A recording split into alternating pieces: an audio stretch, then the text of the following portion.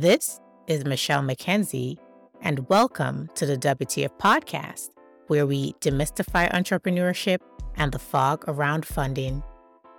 My guest is Danielle Schutz, the managing partner and managing director of the New Community Transformation Fund, a $50 million equity venture fund for BIPOC founders in Denver.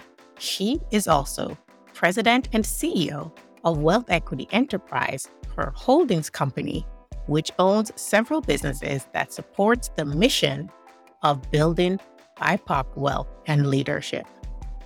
Keep listening to hear how Danielle is shooting to normalize Black wealth. We discussed her experience as a teen mom, her leadership and entrepreneurship journey, how she is building BIPOC wealth and leadership, and the New Community Transformation Fund and its unique approach. Before we delve into the episode, for my entrepreneur friends, when was the last time you had a good rest? I'm a big proponent of hard work, but also rest and relaxation. The holistic hustle is all about working smart and taking rest. Visit farringdonjets.com to start planning your next trip to rest and relax in the height of luxury. Visit farringdonjets.com. Click the link in the show notes for special offers. Danielle, welcome to the WTF podcast. Thank you so much for having me. You're welcome. I know you started out as a young mom, having your first child, your son, at age 16. Let's start the conversation from there. I want to start talking about your journey from early. You've been a boss for a very long time. There's been conversations recently in the news about Naomi Osaka, who is having a baby, not as young as you were when you had your first child, but there's been conversations about her ability to come back and be successful. What are your thoughts? I have lots of thoughts about that and the way women are treated around having children in our society. I think it's highly problematic. I had my babies at 16 and 21, so I was a teen mom. So everything that I've built, the root of it is that I'm a mom. They make me who I am as a leader and the way I am with people and nurture. The way I lead all comes from being a mom. I think sometimes just the narrative is the problem. And then people don't come back because they start to believe this narrative about who they are and whether or not they can do it again. So when the self-doubt creeps in, I think especially in tennis, it's such a high pressure sport in the first place. It's an individual sport. It's a lonely sport from what I understand. I think it's hard. And I think the reason a lot of women haven't come back and become champions after having babies in tennis is because of this noise in the atmosphere. I think for me, I've had to get really good at not listening to the noise. I have a village of people who helped me raise my kids, and there's no guilt about that sits in me. I think that's how we should raise children. I think I had a lot of benefit because I was so young when I had my first. I got married at 19 and then had Layla at 21 when I was in college. And so I always had support. I always had people helping me do it. And I don't think we give women enough support. No one knows what they're doing, regardless of the age.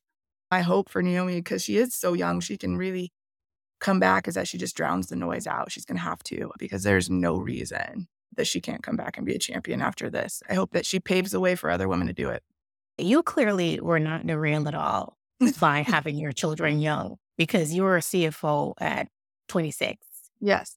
And your career has been a steamroll ever since. Yeah. It was the opposite of derail for me. You know, I think it focused me. I was like, it gave me a stubborn focus around people telling you, oh, you're not going to be anything now. Like, give it up. I was just rebellious against that in a very strong, deep way. And I was like, I just want to show you. I'm sure the first 15 years was just proving people wrong in my spirit. That was a fuel source for me. And then eventually it's become other things. It's become more about me and who I am and understanding my strengths and my own greatness, and less about proving people wrong. That's what it's become in more recent years. But yeah, it's just a focus it gave me. I wasn't going to let my son's life be any different than I would have if I had had him 10 years later, right?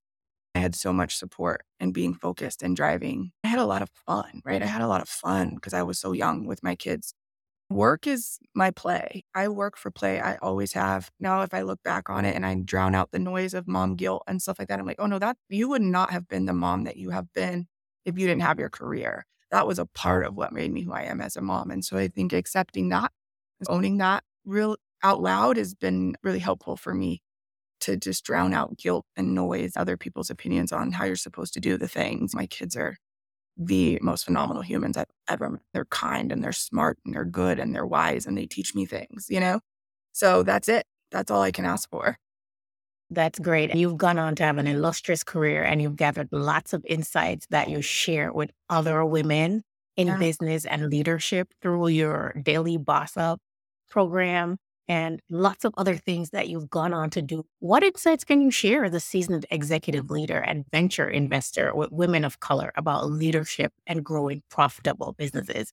You've done all of that and done it at a very high level. Thank you. Because I became a leader so young, I was 26. So overnight, I'd only had 3 years of my career even before that, right? I'd only been out of college for 3 years and then I had a team of 30. Right. How did that happen? I know, that's wild, right? Yeah, so I was a financial analyst for a couple years and then I went over to the state health department and the CFOs left.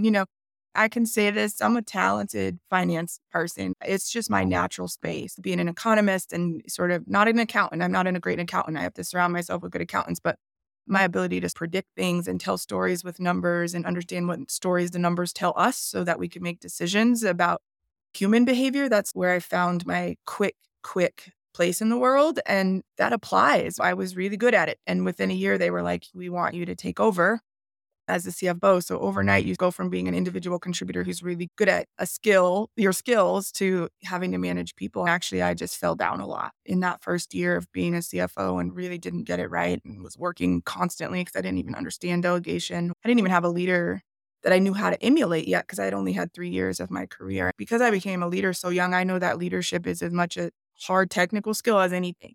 Right? You don't want me in an Excel spreadsheet anymore, but if you need to build a team or something's on fire in a company, you're going to want me there, right? I'm creative. So being able to be a leader and be creative and think about numbers through the lens of somebody who's got a really creative mind has been really helpful. I just work on leadership every day. And some days I don't get it right still, and some days I do. And it's just the skill that has been at the foundation of everything else I've done. I think that's why everything else I've done has been as successful as it has. I always say, if everything you touched was going to turn to gold, would you be careful about what you touched and how you spent your time? If every minute of your time was worth $1 million, would you think about your time differently? And so that's been how I've had to really cultivate leadership, especially as I launched a venture capital fund, which is unbelievably difficult to do. Let me not even pretend this is not the hardest thing I've ever done in my career. It's as hard as entrepreneurship and then times 10, right? Because you have to bring in investors who trust you to invest their money, which is a whole different game. It's been so hard, and I've had to manage my energy in a really different way and think about who I say yes to and who I say no to. What does my calendar look like and what drains me and what fills me up? And so that's the journey I've been on the last 2 years. That's the next step on my leadership journey, on really getting precise around how much every minute of my energy matters in the day. Yeah. Me and the WTF podcast listeners are very grateful to snag some of your time and your wisdom. You talk about the importance of leadership as both a hard and a soft skill, your ability to scale, not just a company, but to scale and grow people in the process is not a skill that all leaders have. They get the job. Like you said, you're a great numbers person. You understand that. If there are fires to be put out, people want you in the room. But what you also bring into the room with you is your understanding of how to scale and grow people. I think that makes you a much more approachable and successful leader because you know how to do both. Yeah, my team is my family. Back to the mom thing, right? I grew up with my son. We grew up together. I know what it means to be responsible for someone and need to lead somebody, but also to learn from them at the same time. He's such a teacher for me. My daughter's such a teacher for me because I didn't have this hierarchical approach to being a parent because I couldn't. I didn't know enough to even try to implement that, right? We were in this thing together, this thing called life. I think that's how my team and I are. I'd hope they'd say that. It's like, we are family. We are in this thing together. They teach me as much as I teach them. They're complementary, right? If you're hiring a bunch of people that are just like you cannot build a successful company that way. You have to know yourself so well so that you can really bring in complementary skills because that compounds on itself, just like money, right? You need to diversify what it looks like, your talent and the energy and the brain power of your team is really important to me. I just think if I had to narrow it down to 3 skills, it's that vulnerability, which is really important. Authenticity, which at the root of that is vulnerability and transparency, self-awareness and self-management. And then courage. You got to have audacity. You have to be someone who believes you can do anything, or that if you say you're going to do it, it's already written. That's what I say often. If everything came out of my mouth was going to happen, I'm going to be really focused about what comes in with it. I think just having that audacity gets stripped from us as women and as people of color, gets stripped from us by the system in many ways because there's so much noise. There's so much feedback that you're always trying to filter through. So letting the noise go away is so important for me. I've been really good at just being like, that's not mine. That noise isn't mine. Someone told me that very early in my career. Learn to filter what's yours and what's not yours quickly so that you can move forward. Having that courage and being able to take those risks, and then just the management of your energy and the understanding that you're the asset in a company. You're the number one asset on the balance sheet. So if you're drained, the company's drained. If your team's drained, the company's drained. If you don't know how to let go and delegate, that directly affects your bottom line. It's all intertwined. Our human leadership behavior with successful companies. You're the asset. No imposter syndrome over here. Your t-shirt says, normalize Black wealth. Yes. Let's talk about your focus on using wealth building tools to create systems for change. What motivated you to start your holdings company, Wealth Equity Enterprises? How does it build BIPOC wealth and leadership? Yeah, as I've been involved in community my whole career, right? There's been this thread for me around what it takes to grow and scale companies in certain spaces that we don't apply when we're talking about Black folks. In the United States of America, we know how to build wealth better than any country in the world. But when you start talking about Black folks and brown folks and women, then we start to respond with a charitable response versus an investment. And that started to drive me crazy when I was a CFO. People find that much easier to do. When it comes to Black people, it's easier to treat it as a charitable endeavor than an investment. Absolutely. Do you have any insights around that? Yeah, that's the bias in the system, right? When you talk about what bias looks like, implicit or explicit, that's what it is. It's this feeling, even really well-intended people like that we have to be saved. That's just started to really tick away at me because we built this country. So to feel like we have to be saved when we have always had this wealth of our ability, of our knowledge, of our strengths, and it's just been stripped away in so many ways by the system that, for me, it's like, we know how to build wealth. Money compounds on itself. So we're not investing in an entire chunk of the United States market, which I have coined the domestic emerging market, because we invest in international markets all the time, Venezuela and Argentina, and some of these markets that are emerging and that are sort of unproven and have low-hanging fruit, but we don't even do it here at home, is wild to me. I think we're in a place where we're not going to grow the U.S. economy in the same way we've seen unless we start to have more participants in how it grows. We know it grows through investments and home ownership and people having equity of things and getting loans from banks and participating in the financial market. Like, that's how you grow an economy. If you got 70% of your population that doesn't participate because it was built that way, how do you actually grow an economy? The United States will be 50% people of color by the year 2045. Well, when you talk about turning an economic machine, that's tomorrow. So I don't just feel like this is the right thing to do. I actually feel like it's the necessary thing to do from an economics perspective. I don't know how we're going to continue to be the greatest wealth power in the world when we've left out 70% of our population.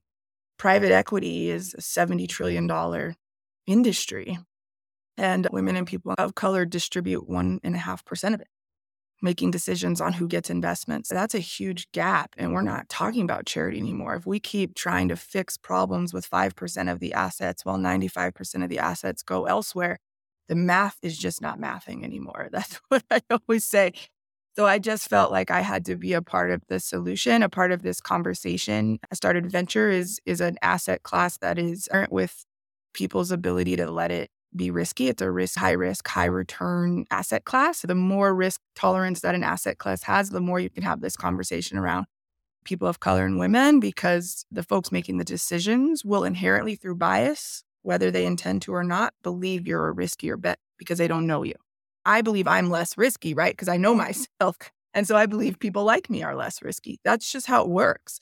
So you are in this game where you can replace the word bias with the word risk.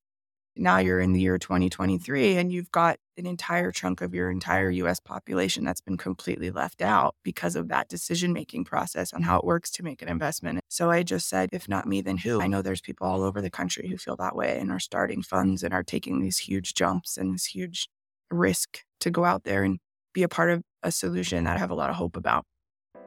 I've been speaking with Danielle Schutz, investor, entrepreneur, and proponent of building Black wealth, about her early career, corporate and community leadership, the lack of equity and ways in which we can bridge the equity gap.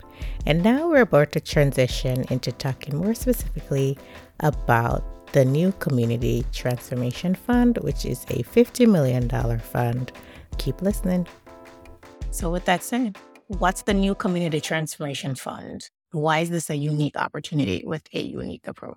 Yeah, it's NCTF Denver is a venture capital fund. We're early stage, so we invest at pre-seed, seed, and some Series A round. 75% of the fund is targeted locally, which I think is what our unique approach is. I think that's incredibly necessary. You have to know your market. If you're trying to invest in women and people of color, you have to know where they are. You have to know what they're working on. You have to know what they need. We've built an ecosystem to support our investment. So it's not just a check. Like, that's not how this works. I know people think that, right? Like, you get capital and you just go and you're so brilliant. You get capital, you get advisors, you get board people. Sometimes we replace CEOs. Sometimes we give you a CFO of our choice because that's how it works. What I'm good at is growing and scaling businesses. I'm a good investor, but I'm a great business person. I know how to grow and scale companies. I can pull levers in P&Ls. I can tell you where you're wasting money. I can tell you what to stop doing. I can tell you what your customers are thinking. And I've surrounded myself with an investment committee and a team, a village again, right? That is the same way. We know how to grow and scale companies. We want to engineer the wins.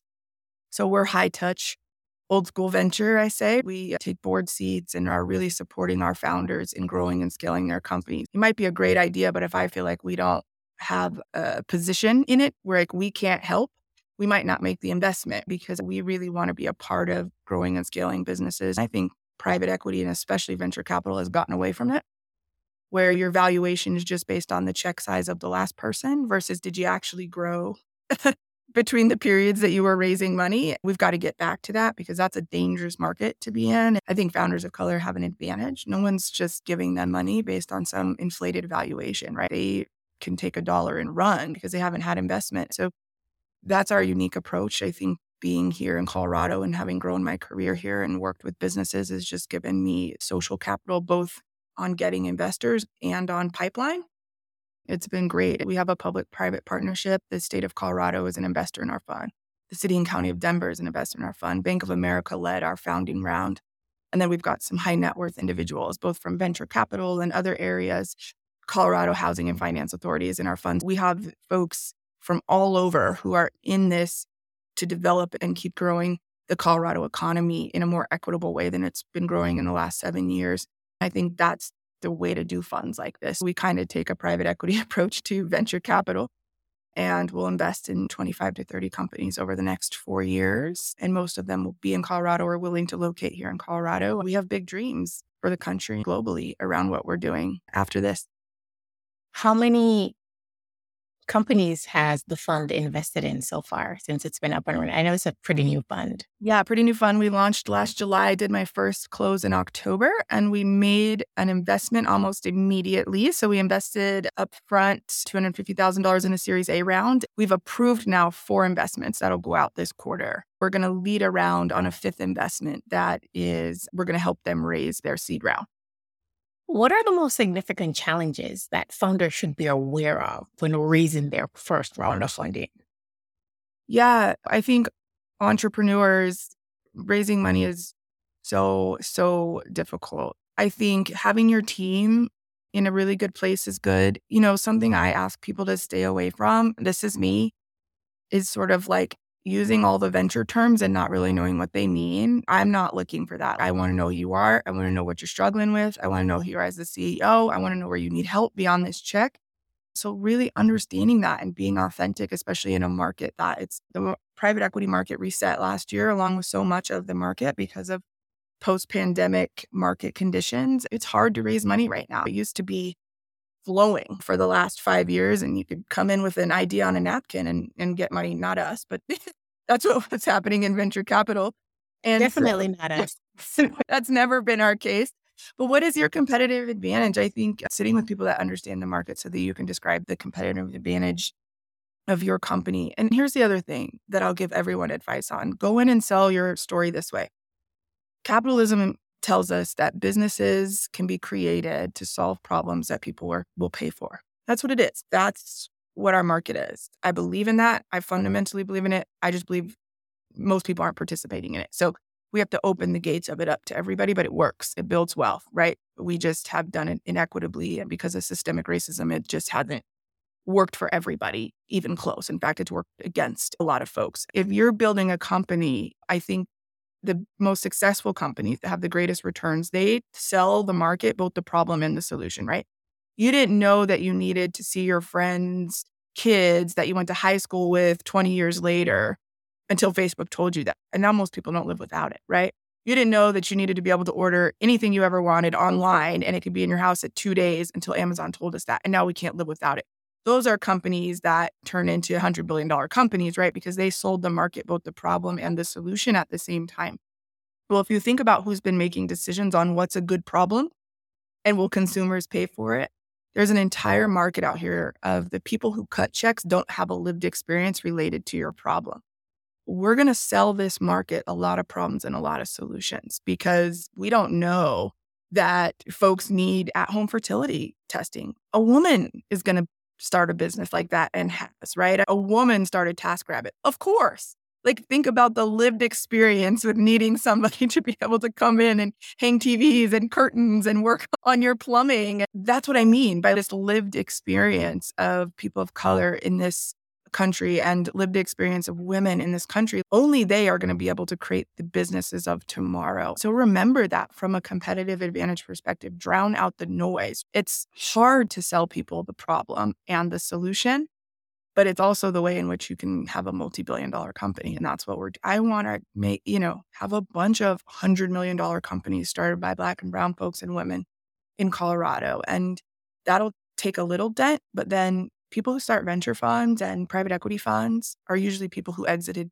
companies at $100 million. So now you got millions of dollars. You can go start a fund yourself.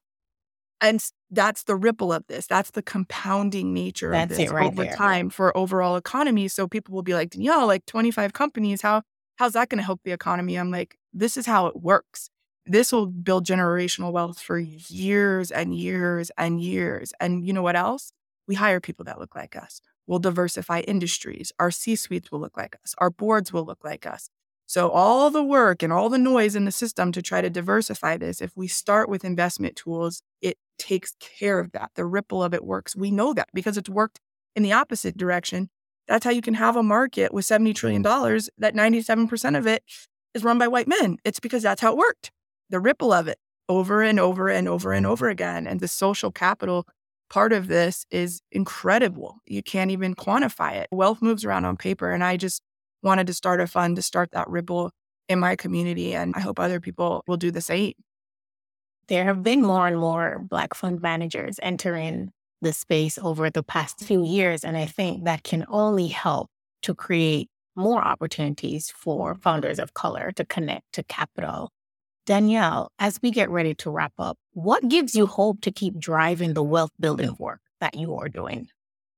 I am an economist, a behavioral economist fundamentally at my core. And I believe that our country is in a place where we don't have a choice.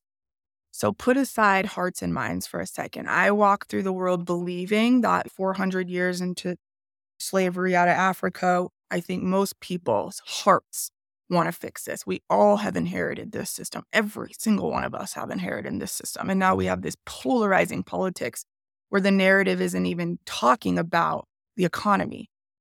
All white supremacy ever was an economic policy that was been upheld by one policy after another that has driven inequities in our system. And now it's worked so well that being born a woman or being born a person of color is such a predictor of your net worth that we have a major problem. We can predict in 10 years what it's going to look like for us to be the greatest wealth power or not in this country, because race is a predictor of outcome, period. So when you look at those numbers and you look at the fact that we're closing more businesses than we start every day as the capitalist society of the world, or that we're taking less businesses to IPO than the top 10 developing countries, we're not taking as many companies public by a long shot, and we haven't been for a while now. That's all problematic indicators of us losing our grip on being the greatest wealth power. I'm really a systems girl, a numbers girl, an economy girl. I just have hope because I know that we will be the greatest wealth power in the world, no matter what we have to do, even if it means ending racism. If racism is not working for us to be the greatest wealth power anymore, you're going to start to see it go away. You are. That's why you're seeing Black fund managers and millions of dollars. There was billions of dollars post George Floyd that came into the market for Black founders. And then that didn't work because they couldn't get to Black founders. So now they're saying, let's give it to Black fund managers. You're seeing, some of the richest people in the world dedicate hundreds of millions, if not billions of dollars to Black fund managers. And you have to say, why would they do that? And it's that they know that's where they're going to make their money going forward. And I believe the same thing. I don't even think we're talking about, is it the nice thing to do? And everybody's hearts. It's never about what's the nice thing to this do. This isn't about people anymore. This is about a system that has worked phenomenally and is now working against us. In the United States of America, you cannot have that many people who aren't building wealth, don't own homes, don't have banking relationships, businesses aren't capitalized, don't have small business loans. You can't have this many people not going to college and graduating from college when you want to stay an innovative leader in the world. There's so many problems that our system has created that I think we're about to walk through an economic revolution that will create a racial evolution. And that's why I have hope, because the math's not mathing anymore. We can't continue to operate our systems this way. Otherwise, the whole country's economy is at risk, and it's at risk now. It's not touchy-feely, but it gets me up every day because I think I'm participating, and in my lifetime, we'll get to see a real shift in policy around doing away with racial policies that prevent people from participating in an economy and building wealth for their families and their community. Danielle, it's been wonderful having you on the WTF podcast and learning from your insights and all about what you are doing with the Community Transformation Fund. Before you go, tell the listeners where they can learn more about the fund and where they can follow you on socials. Yeah, follow me on LinkedIn, Danielle Schutz. I post a lot there. We'll be talking a lot more about the economics of this and blogs and things like that as we move forward and get updates on where we are with the fund. And then if you go to the new Community Transformation Fund and then /Denver, want to learn about your companies, wherever you are in the country, we still want to hear. You can fill out a survey and find out if you're a good fit and stay in touch with us and keep up on all that we've got going on. Danielle, thank you so much. Thank you. To my listeners, I hope you enjoyed this episode. Don't keep good content to yourself. If you enjoyed this episode, let me know by rating, reviewing, and sharing this episode with 3 friends. Subscribe to the podcast at its home on the Alive Podcast Network. The podcast also streams on your favorite podcast streaming platforms. Follow the podcast on Instagram at where'sthefunding_podcast. Follow the show on LinkedIn and follow me, Michelle J. McKenzie, on LinkedIn as well. Episodes stream on Fridays, so join me next Friday for another episode.